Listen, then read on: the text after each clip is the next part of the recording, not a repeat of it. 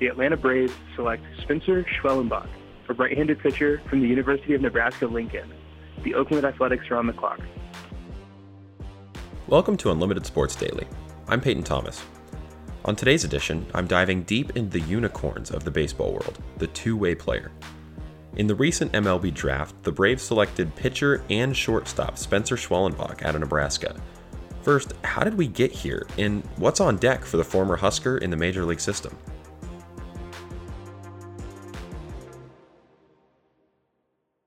Today on Unlimited Sports Daily, we welcome a veteran of the University of Nebraska news scene, Michael Bruntz. You've been with 24/7 Sports for just over a decade now. Welcome to the show. Thanks for having me. Now, the reason I wanted to have you on today is to talk about the future of one of the most electric Husker baseball players that we've seen at Haymarket Park in the last few years, the two-way monster, Spencer Schwellenbach. He lit up the Big Ten not only at the plate, but especially on the mound in his junior year, posting a season ERA of 0.57 and an on-base plus slugging at the plate of 862. But to understand sort of the future of the recent Braves selection in this year's MLB draft, we need to understand how we got here. So, Michael, when did you first hear about this kid, Spencer Schwellenbach? The first time I talked to Spencer Schwellenbach was when he committed to Nebraska, and that was back in 2016. So he was obviously a pretty coveted two-way player out of high school in Michigan, and kind of had to be shut down from pitching his senior season. A lot of ACC, SEC programs were after him early on in his recruitment. And the one thing that I know that kind of attracted him to Nebraska was that they were recruiting him as a potential two-way player. They basically said, we want you as a shortstop. If it works out for you to close, great. But, we like you equally as a positional player as they did a pitcher. So, beyond that, Nebraska's Darren Ershead's staff basically went to every game that he played that spring before he committed. I know that was really important to him, was that Nebraska just really recruited the heck out of him. And that was kind of how he ended up in Lincoln. But it's kind of funny, I guess, the way that his career arc went, and we can kind of get into that too. But, he didn't set foot on a pitcher's mound for the first 2 years he was at Nebraska. So, the fact that they liked him as a shortstop, I know when I first talked to him was a really big deal. Well, I want to get to the hiatus in pitching in a little bit, but I want to start out with the draft coming out of high school, because he fell to the 34th round. He got selected by the Indians, but I know he was expecting to be selected much earlier. Do we know if he would have gone the pro route directly out of high school had he been picked where in the first few rounds, or where he expected to be out of high school? Yeah, I talked to him before this year's draft, kind of writing a bigger story about his past history with the draft. And he fell a lot, like you said. But, heading into that draft, the feeling between his advisor and the family is that if he was available in the 5th round for the Kansas City Royals, there was a chance that the Royals would be able to meet his number that he was seeking to not attend college. I've been really nervous the last couple of weeks because it's getting down to the business time, and whatever happens, it's still amazing that this is even realistic. And unfortunately for Spencer, and fortunately for Nebraska, the Royals had Brady Singer fall to him late in the first round. And because they had to overpay for Singer, that money that they would have had to meet Spencer's number wasn't there. So they weren't able to pick him.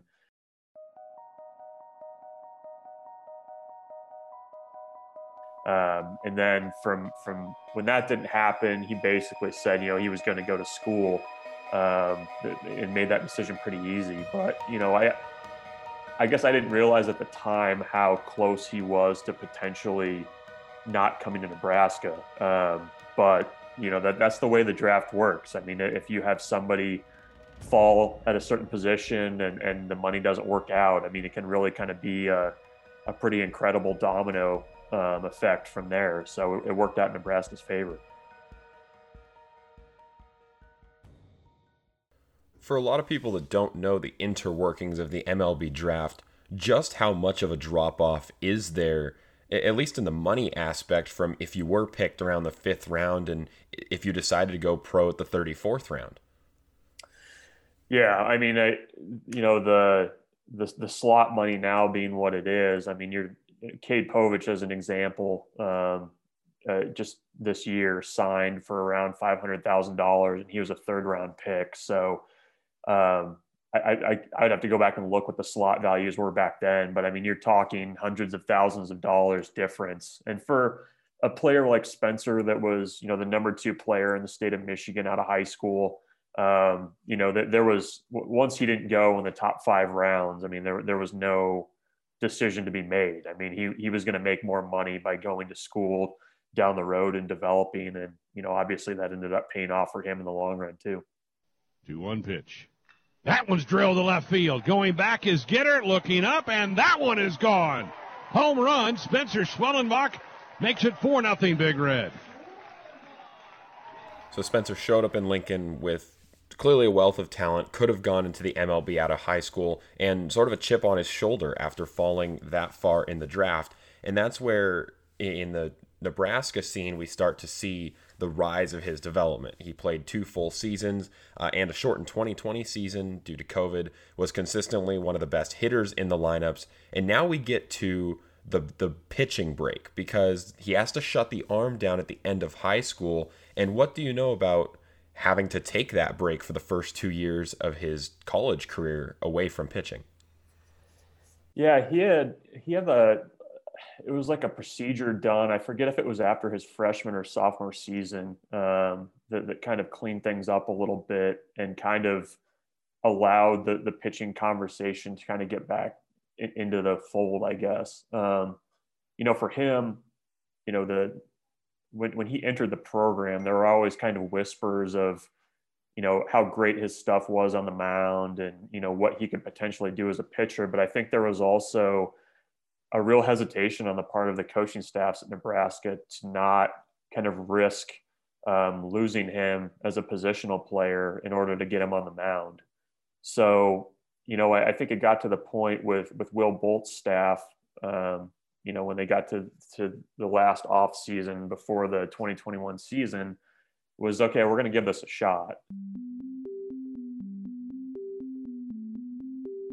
Started off very careful with him because of his past kind of arm issues. It's a little bit of a cliche, but I mean, everything really clicked from the moment he threw his first bullpen last fall. I mean, he threw 19 of his 20 pitches for strikes. He was snapping off breaking balls, and, he was relying on a lot of his mechanics that were kind of muscle memory type things from when he was in high school. I mean, it's not like it was something that he had really worked on. It just everything just kind of fell into place for him. So that was a real pleasant surprise. And I think it kind of validated kind of what you heard around the program for a number of years, that, if he's able to get on the mound, look out, because he's a special player. Well, Erstad recruited him, and you followed Nebraska baseball through the biggest part of the Erstad era and now through the Bolt era. Would this career trajectory had been different if Erstad was still leading the team? Hard to say. I don't know. I would just be speculating on that. My sense is that, they would have given it a shot. I don't know if they would have, gone full bore with it, but I don't know. That's not really something that I ever asked. I know they were always, I would ask, every fall if they were thinking about that being a possibility. And they kind of said, maybe, maybe not. And even in Will Bolt's first year in the COVID shortened year, I mean, that really wasn't an option for them either. And you have to remember too, in that 2020 year, they were really kind of starved for help in their bullpen too. So if there was any year where, maybe you would have been more apt to try it versus others, I think it would have been that one. And then after all the work he did, you said it clicked right away on the mound. I mean, clearly with the 0.57 ERA after taking such a long break against talented college lineups, top to bottom nonetheless, extremely impressive. But it all kind of came to fruition in the tournament game against Arkansas. Pop up, first base side. Roscom. We will have a Game 7 on Monday night for the Fayetteville Regional. And, I mean, we had watched Spencer Schwellenbach pitch so well over the course of the season, but in that final, or in the game that forced the final matchup a day later, Schwellenbach went 4 2/3, 4 strikeouts, only allowed a hit. And, I mean, that was against what many people considered the most explosive lineup in the country. And I know that performance, that outing for me, at least, it kind of clicked where, okay, I think this kid can pitch and hit at the next level. Yeah, it's funny. When I talked to him right before the draft, he told me that, in that game, he didn't even feel like he had his best stuff. And, the thing that you have to remember about Spencer and kind of his use this year was there was kind of like a natural progression in a plan that they had in place for how they were going to work him into a pitching role. It was going to start out with, they were going to throw him on, once a weekend. And then, it kind of started from there. It was, okay, multiple innings once a weekend. And then it was twice a weekend, 1 inning apiece. And then from there, it just kind of, his workload kind of increased. And, by the end of April, he had a couple of 4-inning outings against Michigan State and against Rutgers. And in that regional, he threw, I think, 29 or 30 pitches in the Friday night game to close it out. And in that game against Arkansas, they weren't expecting to use him until the 7th inning. That was kind of the plan that they had laid out. And Nebraska needed him to come in. And I mean, when you're in a winner take all or a do or die type situation that Nebraska was facing that elimination game, I mean, you want to win and you want to lose with your best players on the mound. And, he really kind of gutted through it. You could tell early in that start, in that appearance, he didn't necessarily have his best stuff, but he was competitive. And, I think maybe there's not an appreciation from people with how difficult it is to go from playing an entire game at shortstop, being dialed in and focused for that long. And then all of a sudden you have to, with maybe 8 warm-up pitches, go in and try and work your way through one of the top offenses in the country. I mean, that when you put it that way, it's pretty remarkable, the performance that he had. And the thing that will always kind of stand out to me too from that game, he came and did a post-game Zoom session after that, and he looked like he had just run a half marathon, like he was just tired and just had been put through the ringer. But that I think was a pretty good example of what he was and is as a competitor. When you're able to go out and do that, when in the back of your mind that you maybe don't have your best stuff.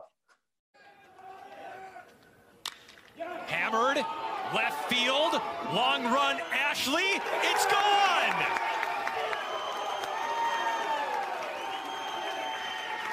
That'll get you the bullpen quick. That's right, he's got plenty of time to warm up now. And if Nebraska keeps on scoring in the inning, they might not need him to close the game. 8-5 Huskers. Those contributions in 2021 also earned, a variety of awards, but highlighted by the John Olerud Two-Way Player of the Year. Now, the Huskers were eliminated a day later by Arkansas in that winner-take-all game, and Spencer set out for the MLB draft. He attended the Combine, and heading into the draft, I know you talked to him, where was the projection this time? Where was Spencer supposed to fall? But he was a tough pick to kind of nail down. Guys, he's kind of the talk right now. Spencer Schwellenbach, Nebraska. Two-way player. Shortstop, 3-hole hitter, pitcher. Yeah, is he this new version? Are we looking at the next Ohtani right here? Yeah, I don't know. I mean, if it's anything like Ohtani, it'd be pretty good. Yeah. When you think? Because even in his conversations with scouts and teams, and he was having daily conversations with different teams, they were kind of trying to feel out, the teams were trying to figure out, did he want to pitch? Did he want to hit? Do you want to do both? Where he kind of fell on that. at the same time, Spencer was also trying to figure out, okay, where does this team like me? Do they want me to pitch? Do they want me to, do they see me as a shortstop? So it was a little bit of a kind of getting to know you and kind of a cat and mouse game in some ways of like trying to figure out where everything fell. Change up in the mid-80s. They used him as a reliever, but they stretched out. He pitched some 4 and 5 inning outings toward the end of the season. So some guys are looking at him as a starter. But the crazy thing is, so everybody loves the arm. You wish he had a little bit more track record. Everybody loves the arm. Teams are all over the map on him as a shortstop. I have some teams, I think the teams that like him most as a shortstop could actually take him in the first round as a shortstop. And there's other teams that think he's a better prospect as a pitcher. So it'll be interesting. I think he's definitely going the first 2 rounds. You saw some draft projections that had him going late first round. A lot of them that I saw were second round. He was hearing numbers kind of all over the place, but I know the Braves were one team that were kind of consistent in a lot of the mock drafts as really liking him and his long-term potential at both positions. So I think he was kind of intrigued by that. Former Heritage Hawk Spencer Schwellenbach's dream of becoming a professional baseball player came true yesterday when he was selected in the second round by the Atlanta Braves. Schwellenbach pitched in high school, then he took a few years off before serving as Nebraska's closer this past season. So he entered the draft as both a shortstop and a pitcher. So what are his plans at the next level? I personally am interested to see what he can be as a pitcher with being able to focus on that full time, because, he split his time. He didn't really go through the mechanics type stuff this year just because he didn't really have time to do that. But I think he's in a good spot with Atlanta because they really, I think, valued him as a player overall rather than just saying we see you as either, very much a pitcher or very much a shortstop. After talking to him the last day or so, it seems like they like me as a pitcher and see me as a starting pitcher, which is what I want to do. I didn't start in this last year because I played shortstop and would just come in to close the games. I'm pretty sure it's going to be strictly pitching, but I know that in the beginning of the year, they really liked me as a shortstop too. So, you never know. They could kind of scramble you around and do different things. Well, he ended up being selected 59th overall, like you mentioned, by the Atlanta Braves, signed for slightly less than slot value at $1 million. The highest Husker selected in this year's draft. But now kind of the interesting piece of this begins, because you had talked about it. All the teams were feeling out Spencer, all the teams that reached out at least.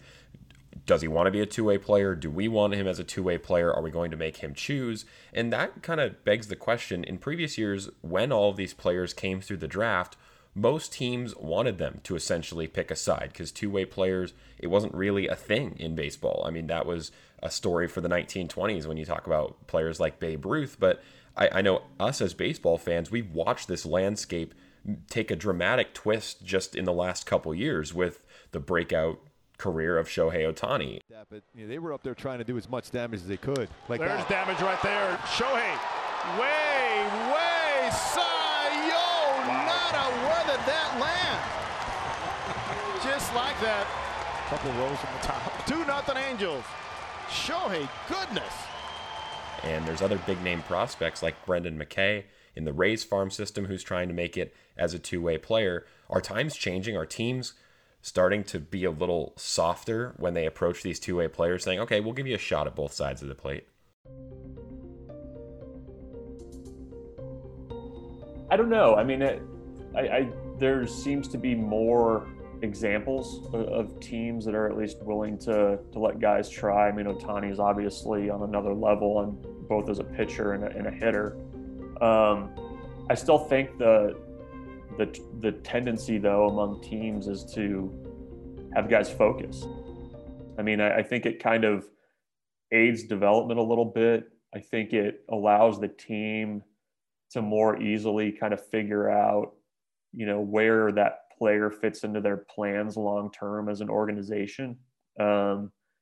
Even from, mocks and kind of what some teams were thinking about Spencer, that there was even some question about whether or not positionally shortstop is his position long term. I think he's a pitcher. I think he's got the stuff and the athleticism to start, but there are teams who think he has some of the best exit velocities in the draft. Maybe not a shortstop if he went out that way, but he could play a good second base, third base, really hit well in the Big Ten. And I was wondering, the first thing I did when I saw his name was picked, I was like, okay, what position do we have up there on the graphic? Hey, the Braves. I saw a lot of scouts and draft analysts say, well, maybe he's, long term a third baseman, and then that kind of raises the question, well, does he hit for enough power? Can you develop that to be a big league third baseman? So I don't know that it's going to necessarily be a huge developing trend as of right now, but I think definitely, in some very specific cases, I think teams are willing to let guys kind of do both. I don't know that Spencer's necessarily to that point yet, but I think among a lot of major league teams, though, there was more intrigue about his ceiling as a pitcher versus maybe what he has as a position player. Do you think we're going to see more two-way players in the major leagues in, say, 10 years? I don't know. I think in some ways that has to kind of start at the college level. And I think back to, when I was a kid and seeing College World Series teams come through like in the early 90s and stuff like that, you saw a few more two-way players. I know that what Nebraska's doing, they've got a few guys that are on their roster and are coming into their program that had the ability to be effective in both places. Chase Mason is a good example of a guy coming in that, maybe has the potential to help Nebraska on the mound too, in addition to being an outfielder. So it feels like one of those things that kind of needs to bubble up a little bit. I do wonder sometimes if major league teams aren't a little bit slow to kind of go all in on a trend like that. I think like I said, I think it's a little bit more specific to a player if you've got a guy that can do it. I guess maybe the other option is if you've got a guy that's a two-way player that tries it as a shortstop and it's obvious that he's not going to make it as a shortstop, maybe you give it a go as a pitcher to see if you can get some value out of a guy. But I'm a little skeptical, I guess, that that's going to be a huge trend going forward. If you are making the decisions in the front office for the Atlanta Braves, is that what you're doing? Are you going to tell him, hey, pitching is your strong suit, pitching is what we're going to have you do in our organization? Well, I think he's intriguing Spencer on the mound is intriguing because I think when you kind of consider what he did this season without being able to really focus on it, I think that's interesting to me. He shows up at the MLB draft combine and his fastball is in the top 5 for spin rate of players who were there. His breaking ball is also in the top 5 for spin rate among players who were there. And he's primarily going off of, mechanics that are, from his high school days. And, the thing that he's always done, even if you go back to what he did in high school and certainly what he did at Nebraska this year, he throws strikes. He's always around the strike zone. He doesn't walk a lot of guys. He's got a fastball that sits in the mid 90s. So I don't know. I guess I would be at least a little bit intrigued by what his ceiling is as a pitcher based on, what he was able to do this year in kind of a small sample size. Well, hold on. I want to back up. You said his spin rate is in the top 5 of all pitchers that were at the MLB Combine this year. And spin rate's a huge talking point when it comes to pitchers. I know a lot of the recent controversy has been about substances that pitchers are using in the major leagues, but spin rate as a philosophy has been the recent change that all pitchers at the college level, not all but most at the college level, have been working on for years to try to improve, to try to make batters miss. And he's taken such a long break off the mound and still has that spin rate. Wow. Yeah, I think it was top 2. I forget, I'd need to look again, but one of the 2 categories, he was top 2 among pitchers that were at the combine. And then I think the fastball was top 5. So yeah, those numbers catch your eye, I think. Like I said, especially given the fact that he was, splitting his attention between pitching and hitting as well.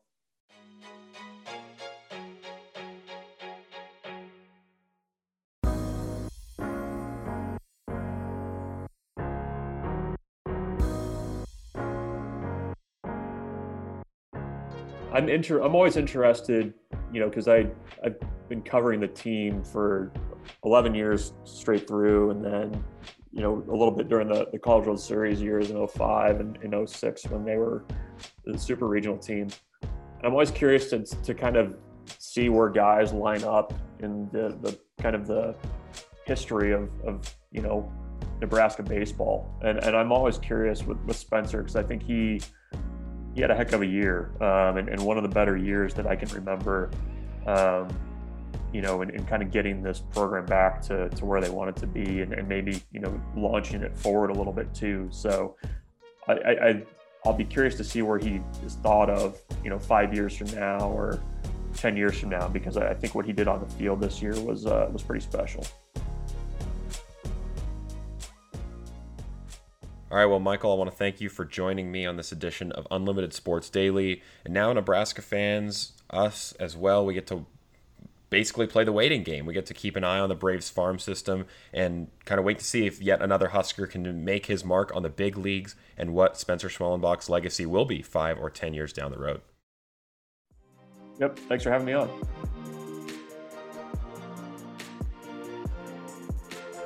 Once again, that was Michael Bruntz, senior writer for Husker Athletics at 24/7 Sports. Thank you for listening to this edition of Unlimited Sports Daily with me, Peyton Thomas, and I hope to see you again very soon.